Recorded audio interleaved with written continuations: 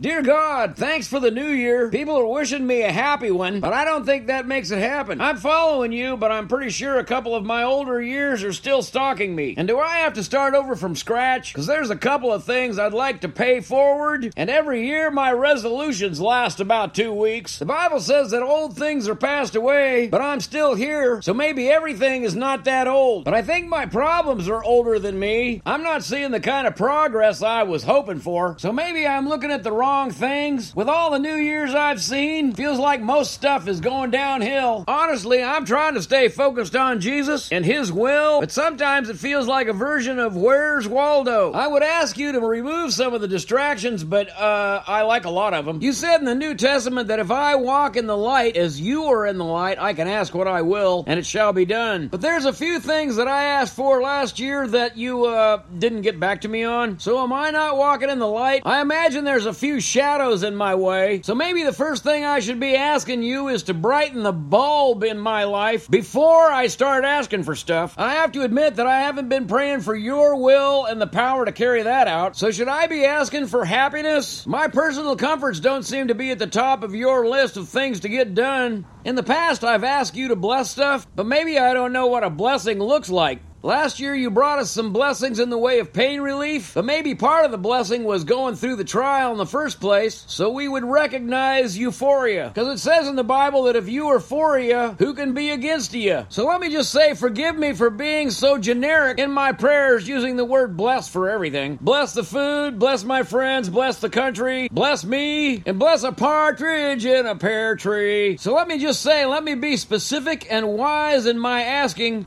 and look for your answers in the coming year, including what'll make you happy, and thanks for letting me share. Amen. And this has been a brand new prayer you won't hear in church. I wish you a joyful new year because happiness is fleeting, and my prayer is that you would recognize a blessing when it happens. Like me on Nutshell Sermons, you are a blessing to me, and thanks for your endorsements.